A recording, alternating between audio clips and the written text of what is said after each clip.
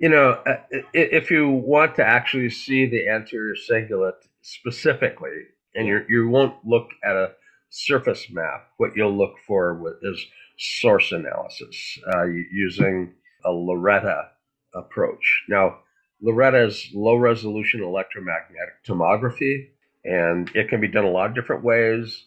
You can point the Loretta software at a frequency. That's not what it's intended for. It's in it to look for the source of a rhythm. Rhythms have generators. Frequencies are a number. You know, not every frequency has a rhythm generator. If you see a if you see a peak in the spectra, there's a rhythm there.